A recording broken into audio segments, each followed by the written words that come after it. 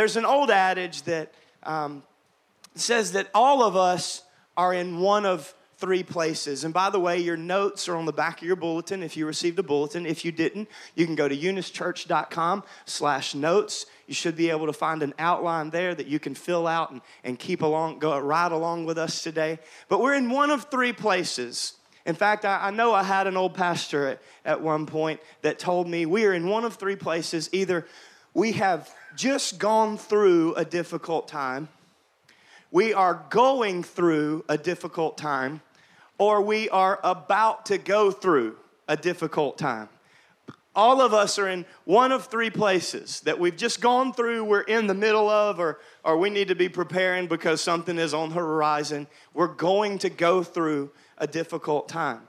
And a lot of people go through stressful situations where they're overwhelmed and maybe job or financial stability. Maybe it's relational between you and your children or you and your spouse or maybe even you and your friends. And you're carrying this, feels like what is the weight of the world on your shoulders when you're facing this sickness or you're trying to overcome this struggle. And then all of a sudden, some well-meaning Christian comes up and adds their 2 cents to your load and amount that you're already carrying. And it's just that little 2 cents that is sometimes the straw that breaks the camel's back. When you don't feel like you can take one more thing, a Christian comes up and says, well, you know, when God closes a door, He opens up a window.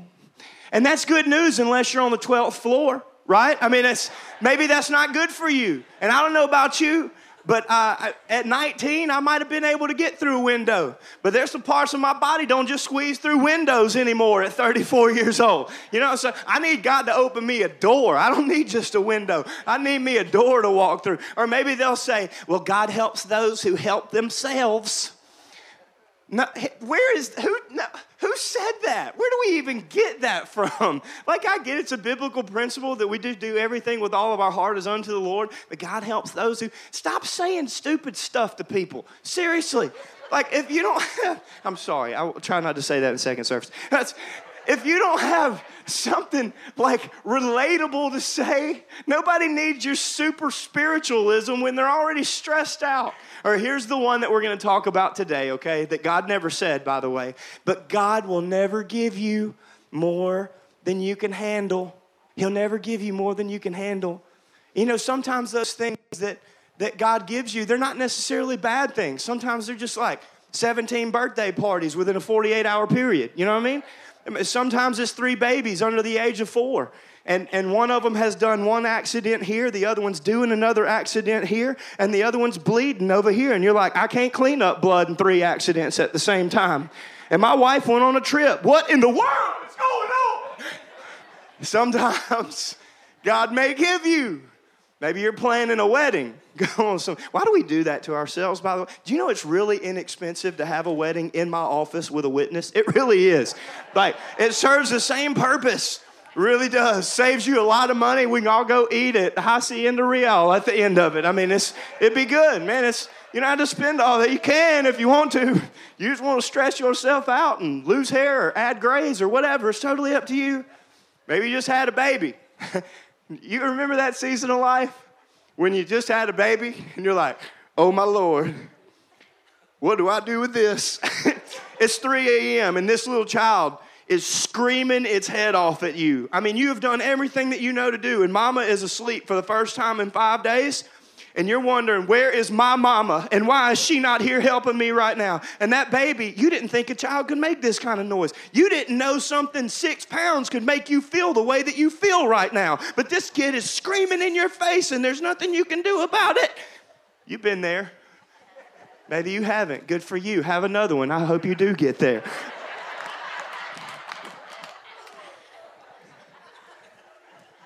Headaches, depression, arthritis, come on. Hair's going in, coming out other places. It's stressful, man. Whatever it is. Maybe you're alone. You feel alone. You're afraid. These are not necessarily evil things. They're just facts of life. You're hurting beyond bear. You're upset about something. You can't take one more thing, and then you're reminded, well, God won't give you more than you can handle. But listen, that's not the truth. In fact, the truth is just the opposite, actually. So why do people say this? Why do people say this phrase? It's actually a misquote of a scripture that we're going to go back to next week, but it's a misquote of this scripture in 1 Corinthians chapter 10, verse 13. And I left out the first part. We'll visit the first half again next week. But the Bible says God is faithful. Hey, that's good news, by the way. For all that stuff I was just talking about, that's really good news. Because even though He may give you more than you can handle, the Bible gives a promise in 3 words that if you can remember that promise, you can make it through to the other side. God is faithful. He will not let you be tempted beyond what you are able or beyond what you can handle, beyond what you can bear. But when you are tempted, He will provide a way out. See, God never said He will not give you more than you can handle. The scripture says God will never allow you to be tempted beyond what you can bear. But scripture shows this truth, that God will allow you to endure more than you thought you could handle.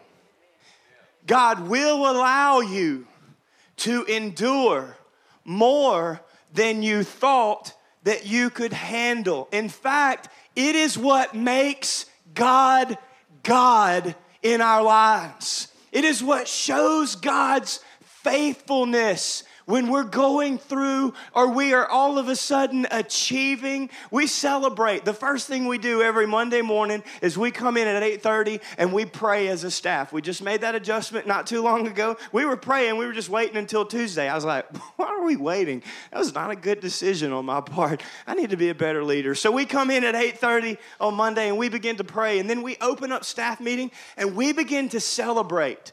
We begin to celebrate the things that God is doing in this place, because we know that it is not by our strength or by our might or by our power, but by His Spirit that we are seeing 50 students saved on a Wednesday night. Well, how do you know that they're saved? I don't, but the Bible says whoever calls upon the name of the Lord shall receive salvation in that moment. I took them to Jesus. I led them there. You gave so that we could function properly to facilitate all of those students. It's because you gave that we were able to pay $7,000 last year to make room for 40 more students in the sanctuary than we've ever seen come before. And 50 of the 40, come on somebody, that's how God's math works, 50 of them received salvation Wednesday night because God is faithful. Because sometimes God will give you more than you can handle just so He can show you how able He is with a willing vessel. In fact, it's a truth that's evident throughout Scripture. Gideon, I am the weakest of the least of these. He was inadequate. Moses was overwhelmed and a stutterer that couldn't communicate. Jeremiah was like me. God, I'm too young. I'm too young. I'm 31 years old. Surely you're not calling me to lead a church. I don't want to lead a church, so I'm at least 40. Like, I just feel good. Just 40 feels like a good round number. I could get going in that phase of ministry. I'm too young. It's like Jeremiah. God, send somebody else. I'll stay here and I will prepare for the call that you have. That way I feel strong enough to endure it. Listen, that's just not how God works. It's not what God does. Esther was terrified to go before the king and possibly lose her life. Listen what David says in Psalm chapter 38. In Psalm 38, verse 4, King David, right, the slayer of 10,000s. My guilt has overwhelmed me like a burden too heavy to bear. My guilt has overwhelmed me like a burden too heavy to bear. Watch this, verse 8. I am exhausted. Come on, anybody? Just David? Maybe me too sometimes. I'm exhausted. And by the way, when you get that way, that's not God's will for you. You need to halt. H-A-L-T. You need to halt because you may be hungry, angry, lonely, or tired, and you need to do something about it. And there is no reason in losing your Christianity over 15 people when you could have just had a taco and felt way better about life in that moment. You need to figure out why you feel that way. If you're exhausted, don't just keep going. Stop and make an evaluation. And then when you make the evaluation, make a stinking adjustment. Turn your notifications off on your cell phone. Quit letting somebody else dictate your life. Turn the TV off. Go to bed at a decent time. I'm exhausted, David says. Well, I could stay there too long if I'm not careful. I'm completely crushed. Well, he took it to a new level. My groans come from an anguished heart. There's something wrong with David's soul in this passage.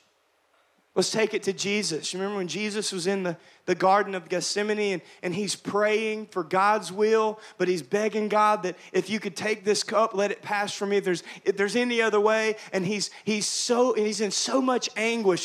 He's in so much stress. He's in so much anxiety. By the way, Jesus bled for your stress and your anguish and your anxiety. Before he ever died on the cross, he shed blood in the garden about what was about to happen. So the next time that the enemy begins to dangle fear in your life about something that you've got coming up, you remind him, no, my Savior bled for that in the garden called Gethsemane, and he endured the cross, was obedient, like a lamb led to the slaughter, never made a sound. Jesus bled for that. His authority is already over that. I'm not going to fear what's about to happen. I'm going to walk in the confidence of who I am and the one that bled for me. So in that, Mark chapter 14, verse 33, the Bible says Jesus began to be deeply distressed and troubled. Jesus. God gave his own son more than he could handle. Jesus began to become deeply distressed and troubled. My soul is overwhelmed with sorrow to the point of death, which is what's causing him to bleed internally and sweat those drops of blood. So the question today is not whether God will allow us more than we can handle, but why? Why does God allow in our lives more than we can handle? I'm going to give you 3 reasons that I believe. I only had 2 until I got to the end of my message and I realized that I had a 3rd. So 3 reasons why I believe that God will give us more than we can handle. Number 1 is that we would depend on his presence. That we would depend on his presence. Now listen, I don't want you to raise your hand unless you just want to. But how many of you would be honest today and just say that when things are going really well, you have a tendency to kind of forget about God? When everything's going well and okay, you have a tendency like, oh, Lord, you know what? I'm sorry. But thank you for all that stuff. And man, I'm hungry. Thank you, Jesus. Bless it. Amen. Okay.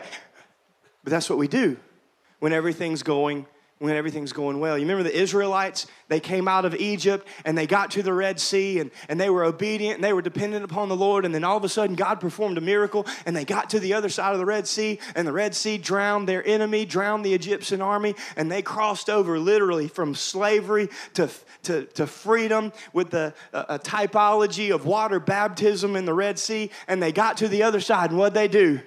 Built an altar. Forgot about God. 40 days, Moses is on a mountain receiving the commandments. They go to the other side because everything was the way it was supposed to be. They forgot about God. It's amazing that when life gets difficult, all of a sudden we are drawn back to God. Pastor Craig Groeschel tells a story of getting on the airplane, and I can relate to this. It was every time within 2 minutes of the conversation, when you sit beside a stranger on an airplane, within 2 minutes, they ask you a question and you have to decide, do I want to lie or tell the truth? And you sit down and they say, so, what do you do for a living? It's going to go one or two ways, okay? It's going to go dead south, and they're not going to want to talk to me for the rest of the flight. Or they're going to all of a sudden pick up this spirit mask that they have hiding in their bag. Because we were just having a normal conversation. But now, I'm a pastor. They put on the spirit mask, and all of a sudden, they become extremely super religious, spiritual. Well, bless the Lord, oh my soul, and all that is within me. Thank you, Pastor, for all the ministry and the millions of lives that you're changing. May we dwell in the house of the Lord forever on this flight. Hallelujah to the Most High God. I believe in divine appointments. I don't know if I had mentioned that. You didn't mention it. A minute ago, you were being normal. Now you're weird. Okay, so... Don't know if I believe in divine appointments, but I believe God has put you here to speak into my life. And I was like, how about I speak? Never mind. But he goes one of two ways, and you have to choose a lie. There have been many times where somebody's like, so what do you do for a living? I'm like, I'm in marketing. I market the gospel. It's not a lie. This happened to Pastor Craig Groeschel, and this lady said, okay, I need you to know two things. Number one, I'm not a Christian. Number two, I don't want you to try to make me one on this flight. He's like, okay, we'll just go straight there then. And they get up in the air, and they're just having conversation. The conversation was fine. He honored the request. You know, he's like, well, I tell you what, if you're not a Christian, what's going to happen? You think it's warm right now on this runway. That air is going to come on in a minute, and you're going to feel better. But there's an eternal fire. No, that's not what he did, okay? They got up in the air. He just had casual conversation. They got up in the air, 30,000 feet. How many of you have ever endured a little bit of turbulence on an airplane? Okay, like you go through the storm, and it's like, you're like, whoo, whoo.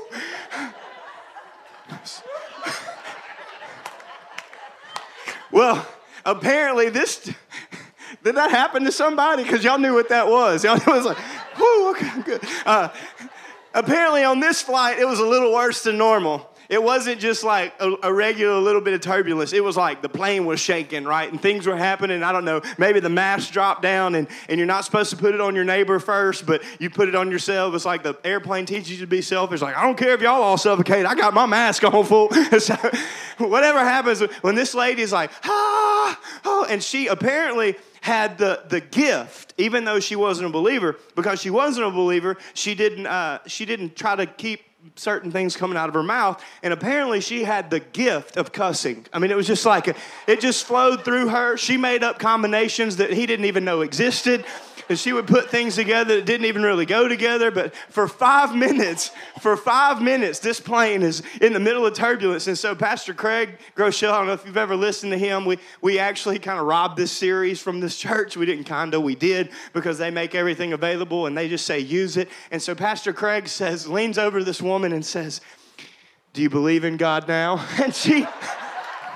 And she leans back over and in words tells him that there's only one way to heaven. And so, she said blank you, and then to the pastor, and then she's like, I'm sorry. And so they're doing that. He starts laughing because he's messing with her. And he's just kind of sitting there all calm, and she said, hey, preacher, you know, I don't believe in God. I don't believe in him. I don't believe in him now. But while you're praying, why don't you go ahead and send one up for me? And Pastor Craig's like, got her.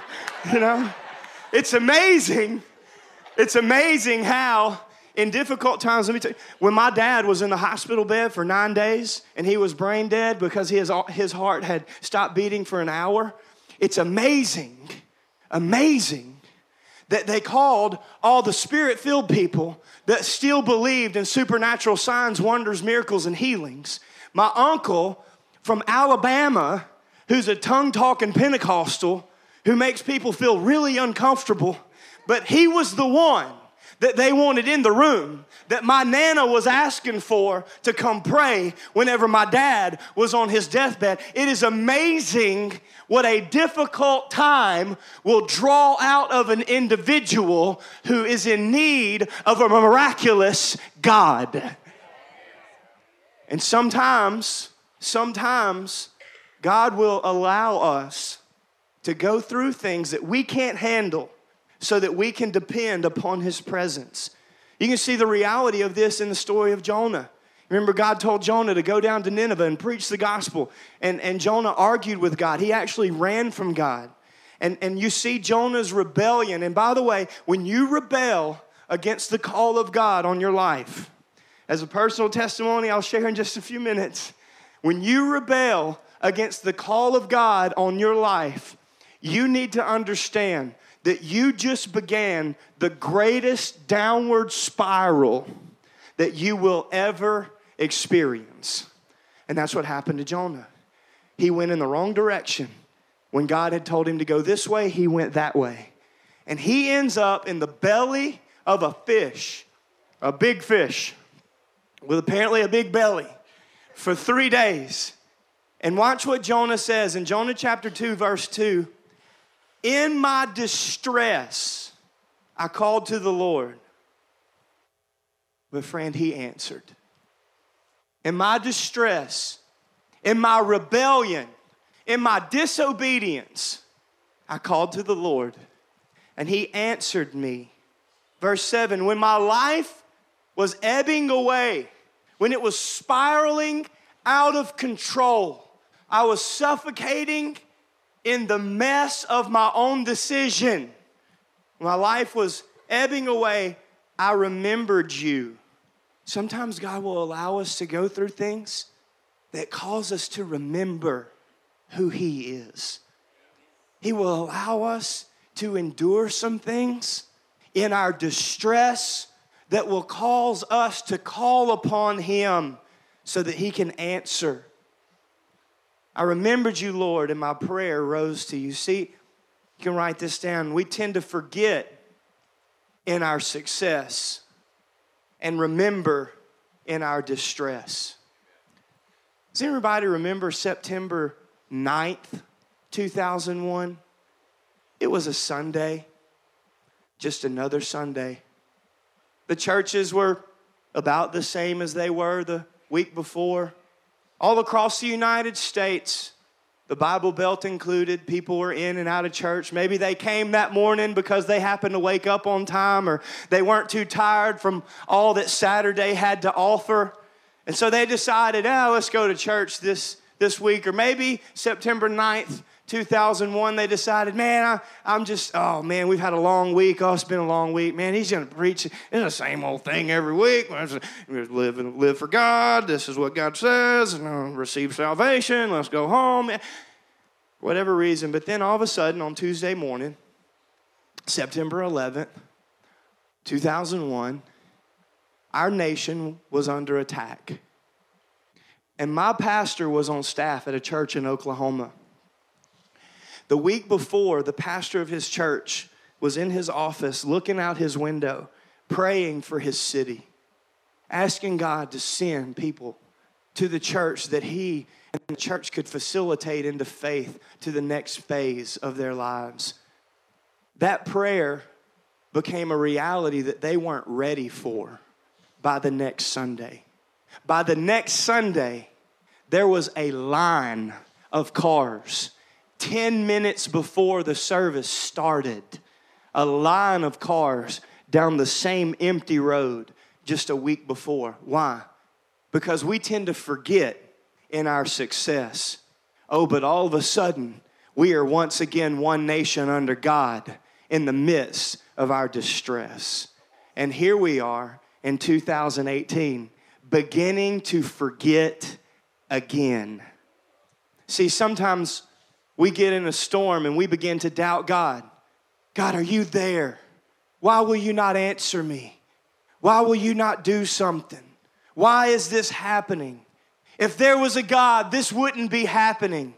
Where are you now that this is going on? I want you to remember this, friend. You can never let the storm, the presence of a storm, cause you to doubt the presence of our God. The storm is never more powerful than the God that may be letting it pass through at that moment. And if you will keep your eyes on Jesus, He is not just the author, He's the perfecter and the finisher of our faith. And the presence of the storm does not dictate the presence of our God. In fact, my view of the storm does not determine how I feel about God. My view of God determines how I feel about the storm. I'm not unhappy. I'm not miserable. I choose joy in the face of sorrow and pain and sickness. I count it a joy because I'm depending on the presence of something bigger, someone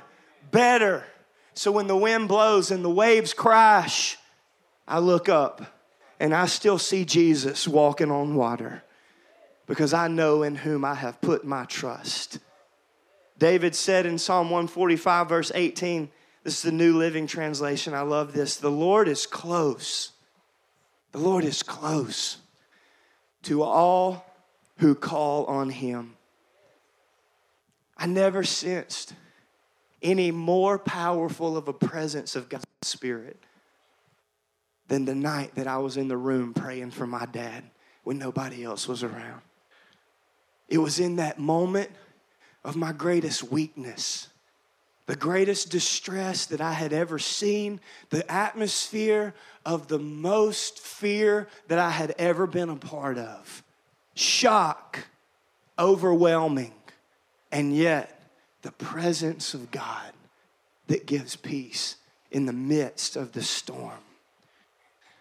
See, I believe that God actually will allow more than we can handle to get our attention. It was in 2005 and 2006 that I really began to sense God having something for me in my life. And I knew that I was supposed to leave LSU Shreveport, where I was playing baseball and had a scholarship and academic and athletic. And I sensed I was supposed to go to Bible college because God had a call on my life. And because of circumstances and situations, I didn't do it at that time. And not only did I not do that, but I had made a covenant with God. And I don't ever recommend making a covenant with God. He already made a covenant with you. Just receive the one that He's already made. Okay? I'd made a covenant with God, and I broke the covenant with God. And because I didn't answer the call, and I wasn't obedient, and I broke a covenant, and I entered back into things that I never should have been in, I began this downward spiral. And it was actually in the midst of this downward spiral that I met the friend of a girl that one of my friends was dating. And that night, I had my first shot of alcohol at 19 years old. I had never done that before. And then by 6 months later, not only had I broken that covenant, but I lost count of how many people, and I lost count of how many places, how many drinks. I began to smoke, dip, drink. I said I believed in Jesus, and I was going to bust the gates of hell wide open. And in February of 2006, in a relationship with that girl that I had met, we came to a crossroads because I had been more unfaithful, more manipulative. And now this time I was suffering the consequence of some of the things that she decided to react because of my actions. And I looked at her and she said, "What do you want? You just expect just a miracle to happen and God make it all go away?" And I said, "Since this morning I woke up, I have been begging God to give me one more chance to perform a miracle. And I promise you, and I'm still in the midst of that promise right now this morning, I promise you that I will get back on track. I know what it means to follow Jesus because I've done it before. And I promise you that as long as I'm following Jesus, you can trust God to trust me. But if I ever stop following Jesus, you need to know that I will crush you. I will ruin your life because I'm ruining mine. I need one more chance." I married her 2 years later. We went into the ministry a year later. We had 3 children in the ministry. We're pastoring a church in Eunice, Louisiana. I didn't lose my scholarships. I made straight A's for the next 2.5 years just by going to class and looking at my own paper. Come on, somebody. We began to see and receive the call of God because we were willing to follow Jesus, but it was in the midst of all of those consequences based on bad decisions that I depended on the presence of God in a new way. It was when I was the most aware of my need for Him. Number 2 this morning, if you're taking notes, God will sometimes allow us to go through more than we can handle so that we can experience His power. Experience His power. Not just depend on His presence, but actually have an experience that we can point back to. An experience that will give us a moment that we can remember in the midst of the next thing that we're going to have to go through. When we don't think He'll give us one more thing we can handle, something else comes along and we make the mistake of continuing to try to deal with it on our own because we think we can handle. It's because we've been programmed to believe that God will never give us more than we can handle. And if you're programmed to believe that God will never give you more than you can handle, then in the midst of something where you should have handed it over to Him because your ability has actually run out, you will continue to try to make a way yourself and handle it on your own. Okay? And when you do that, you are costing yourself, not that you shouldn't strive and continue in your best effort, but you need to realize, we need to realize that God doesn't expect us to have the strength. He expects us to experience His strength. And we can't always handle it on our own. We need to quit answering every dare. Come on, guys. I remember when I was a youth leader, I was not a youth pastor. I was not responsible for this kid. I should not have done this, but this story is hilarious, and I wanted to share it because guys just have this thing on the inside of them when someone says they can't do something. So I told a young man, and I hope this is okay, I'm going to share it. I'll text him later. His name, Tim Vandenboom. And I love Tim Van. I love their family, great people. Man, it made a connection with his mom and dad. And if they're just now finding out that I did this, I'm really sorry. I'll talk to you guys later. But there was 2 things I dared Tim Vandenboom to do. And he answered the challenge on both of them. The first one was to eat Mad Dog 357. That's a hot sauce that has over 1 million on the Scoville scale. Okay, just to give you an idea, a jalapeno pepper has a 60,000 on the Scoville scale. Mad Dog 357 has over 1 million. I said, dude, you won't put that on your sub and eat it. It was at Firehouse Subs in Shreveport, and he put it on his sub, and he ate it. And for the next 45 minutes, I wondered if I was going to have to take that dude to the emergency room. He was walking around outside in a way that an individual should never be. I mean, he was in a bad way, y'all.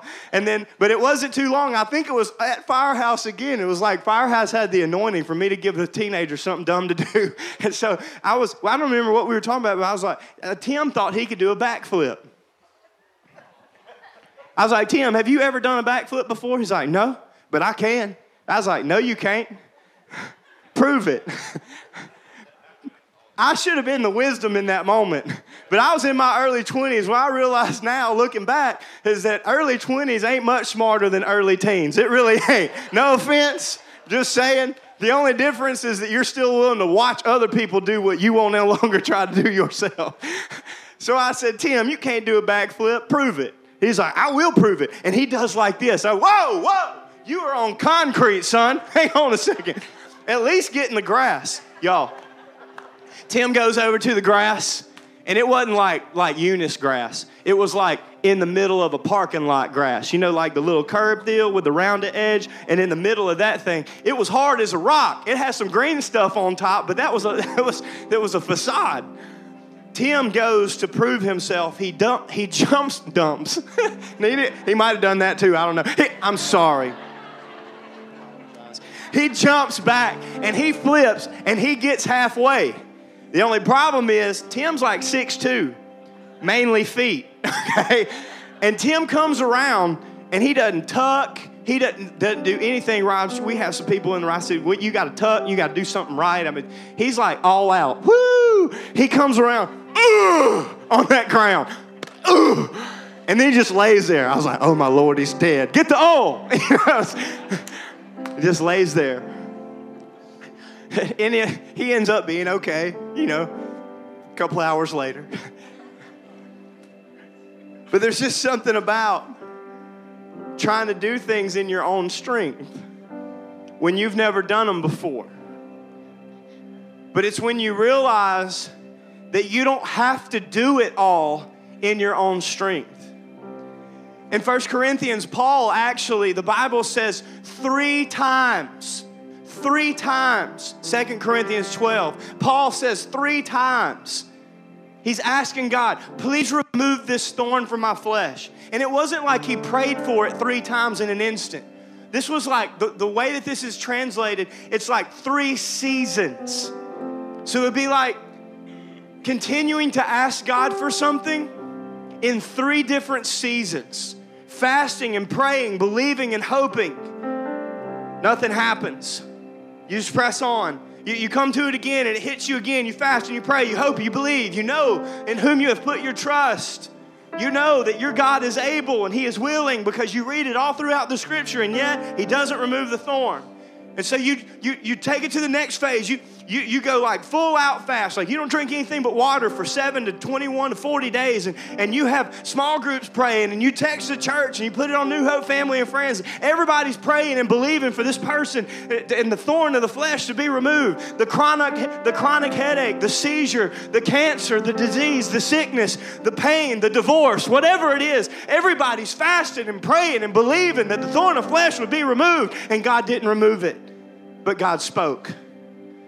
In 2 Corinthians chapter 12, verse 9, God says, my grace is sufficient for you. I know I'm not doing what you're asking me to do.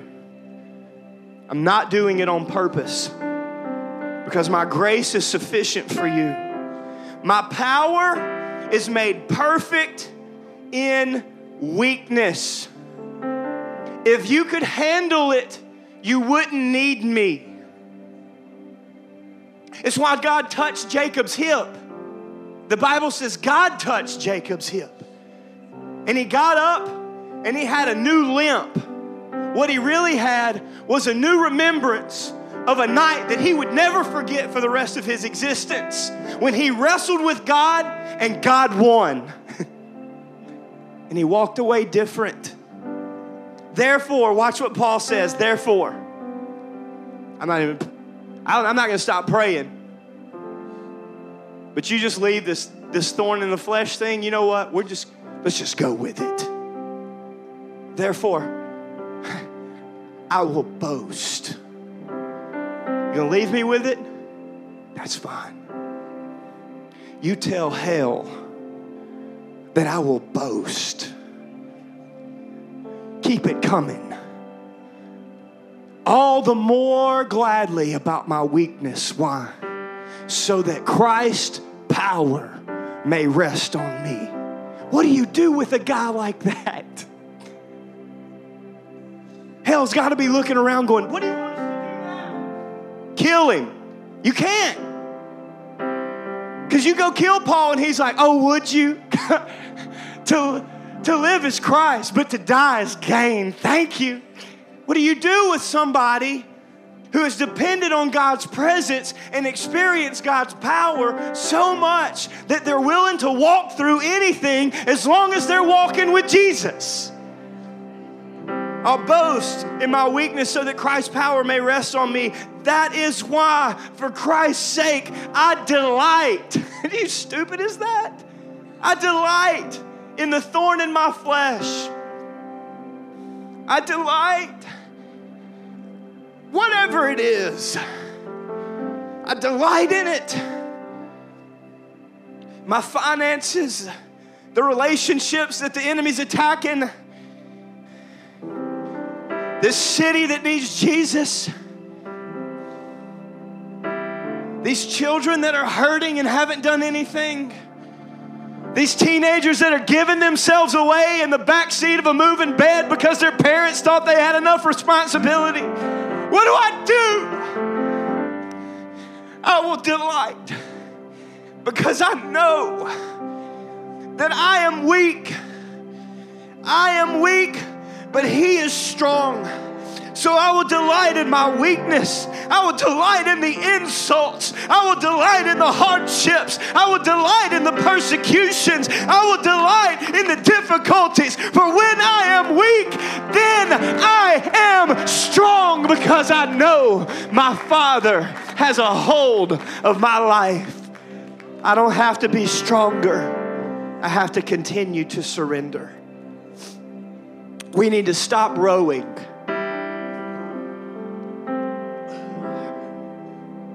Start sailing. The church needs to put the sails back up and let the wind of the Spirit take them where He wants them to go. That doesn't mean that you just let God do everything. No. You got to get the boat. You got to put it in the water. You got to raise the sail. You got to keep your hand on the stern. You got to make sure that you keep going in the direction that the wind is blowing. But then the wind blows you and takes you in the direction. We don't need more strength. We need to remain obedient. Some of you, I have been obedient. I said we need to have more obedience at first when I wrote this. And I believe the Holy Spirit checked me. He said, you don't need more obedience. You just need to remain obedient. Chris, I've been obedient. Awesome. Stay the course. Keep following Him. Keep walking. Fix your eyes on Him. Here's number 3. Why will God give us more than we can handle? He will allow it, by the way, if I haven't convinced you. So He can have His will in my life. Can you make that personal right where you are? God, I want you to have your will in my life. Not my will. Remember Jesus praying in the garden? Oh God, if you can remove this cup, if you can remove this thorn, if you can remove this pain, if you can remove this worry, this anxiety, if you can remove this guilt, if you can remove this shame, everything that the cross was about to pour out. If you can remove it, please remove it. And yet I pray, not my will, oh God, but yours.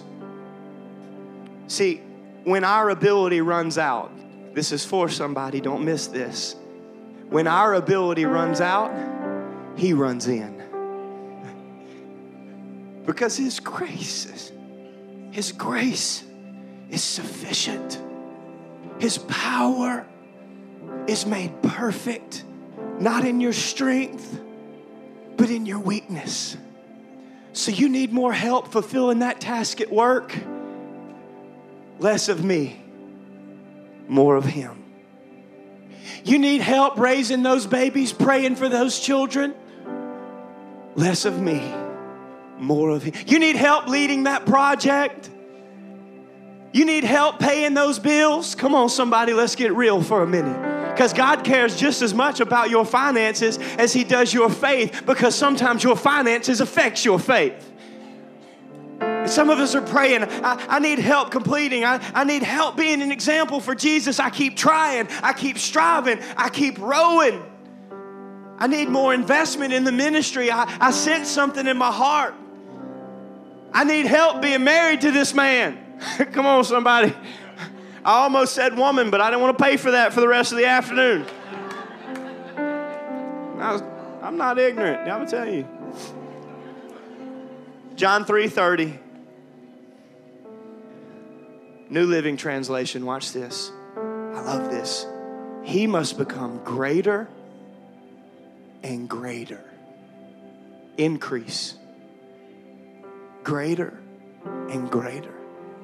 And I must become less and less. Would you pray with me right where you are? I'm not sure who I'm talking to today, but you've been asking God to change it. You've been asking God to intervene. Come on, hone in. Don't get your stuff together yet. This is the most important part of the service. Don't tune out right now.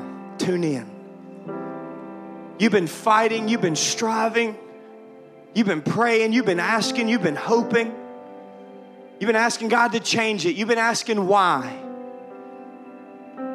And today, God spoke to you and said, listen, I want you to stop asking that and start letting me reveal myself in a new way. Start letting me help you depend on my presence, experience my power, and have my will in your life. If that's you this morning, would you just lift your hand right where you are? We're going to pray over you as a church. Father, for every person in the room right now, all across this place, we unite with them and we remind them that they're not alone and they don't have to be afraid. Father, right now, if they have someone they love that's hurting and facing a hardship, I pray for the single mom in the room. I pray for the marriage that's hanging on by a thread. I pray for the person that's watching in their living room that wishes they could be here. I pray for the person with a bad report from the doctor.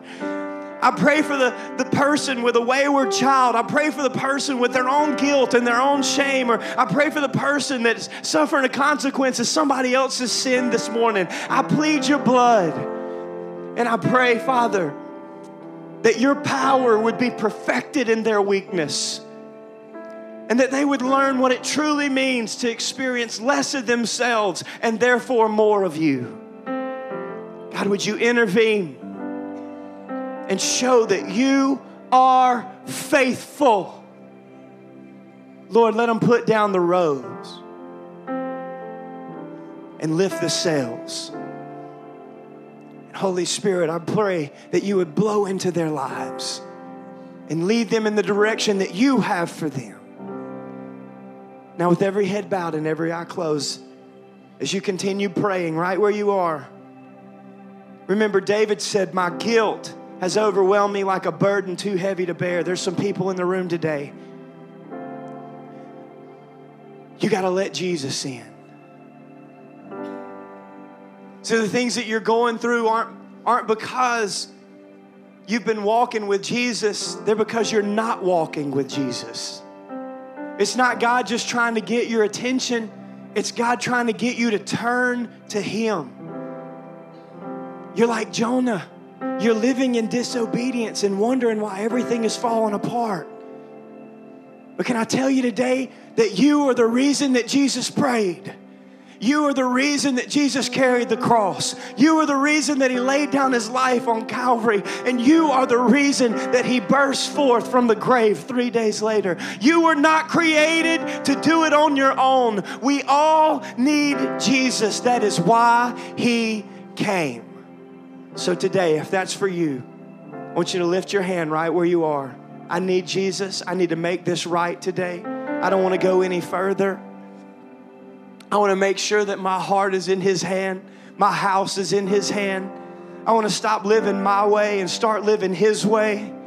Come on, church, all across the sanctuary, whether you raised your hand or whether you didn't, if you will call upon the name of the Lord, you can be saved. I want you to pray this prayer with all of your heart. Jesus, forgive me for not believing and for living my way. Save me. Take my life. Make it yours. Help me to follow you with all of my heart. No matter what I face, I want to live for you. I believe you died on the cross. I believe you were raised from the dead. And in you, I am a new creation. In Jesus' name, amen. Come on, can somebody give Him praise right where you are today? Come on, stand all over this sanctuary today. We love you and we thank you so much for being here. If you don't have a church home, you just found one. I'm just speaking it. Come on, if you believe that and you're in this church, if you're a guest today, I want you to know this church loves you. Not just this pastor, not just this staff, this church loves you. And we're creating a Christ-centered culture here where we follow Him for everything that He has for us as a body and the community that He has placed us in. Hey, right after our second service today, we've got our third next steps. So if you've been through the first two and you haven't completed the third, come sit in with us this afternoon, and let's get that finished. You'll meet some of our people. You'll meet some of our leaders, some of our dream team leaders. We'll show you everything that we've got going on, everything that we've got coming up. We'll feed you. We'll keep your kids. Come on, that's a good deal. I'd go just for that. You feed me and keep my kids, baby. I don't care what you say after that. I'm coming. Okay? If I've never gotten to meet you, my wife and I have never gotten to meet you, please come to lunch today. We want that opportunity. We won't keep you. We'll dismiss you before we hold everybody else. But we want to meet you. We want to connect with you. And we want to introduce you to some more people. Small groups are coming up. Those are in your bulletins. Don't forget about all the things that God has. And listen, stop rowing. You hear me? Stop rowing. Start sailing. When your ability runs out, and by the way, you got to give it your all. He expects that. The best with all of your heart is unto the Lord. Give it everything that you have. And then at the end of that, watch Him run in and do what only He can do. Would you open your hands like I'm handing you a present? I'm going to bless you. We're going to get out of here today. Father, I love you and I thank you for these people. I thank you for their family.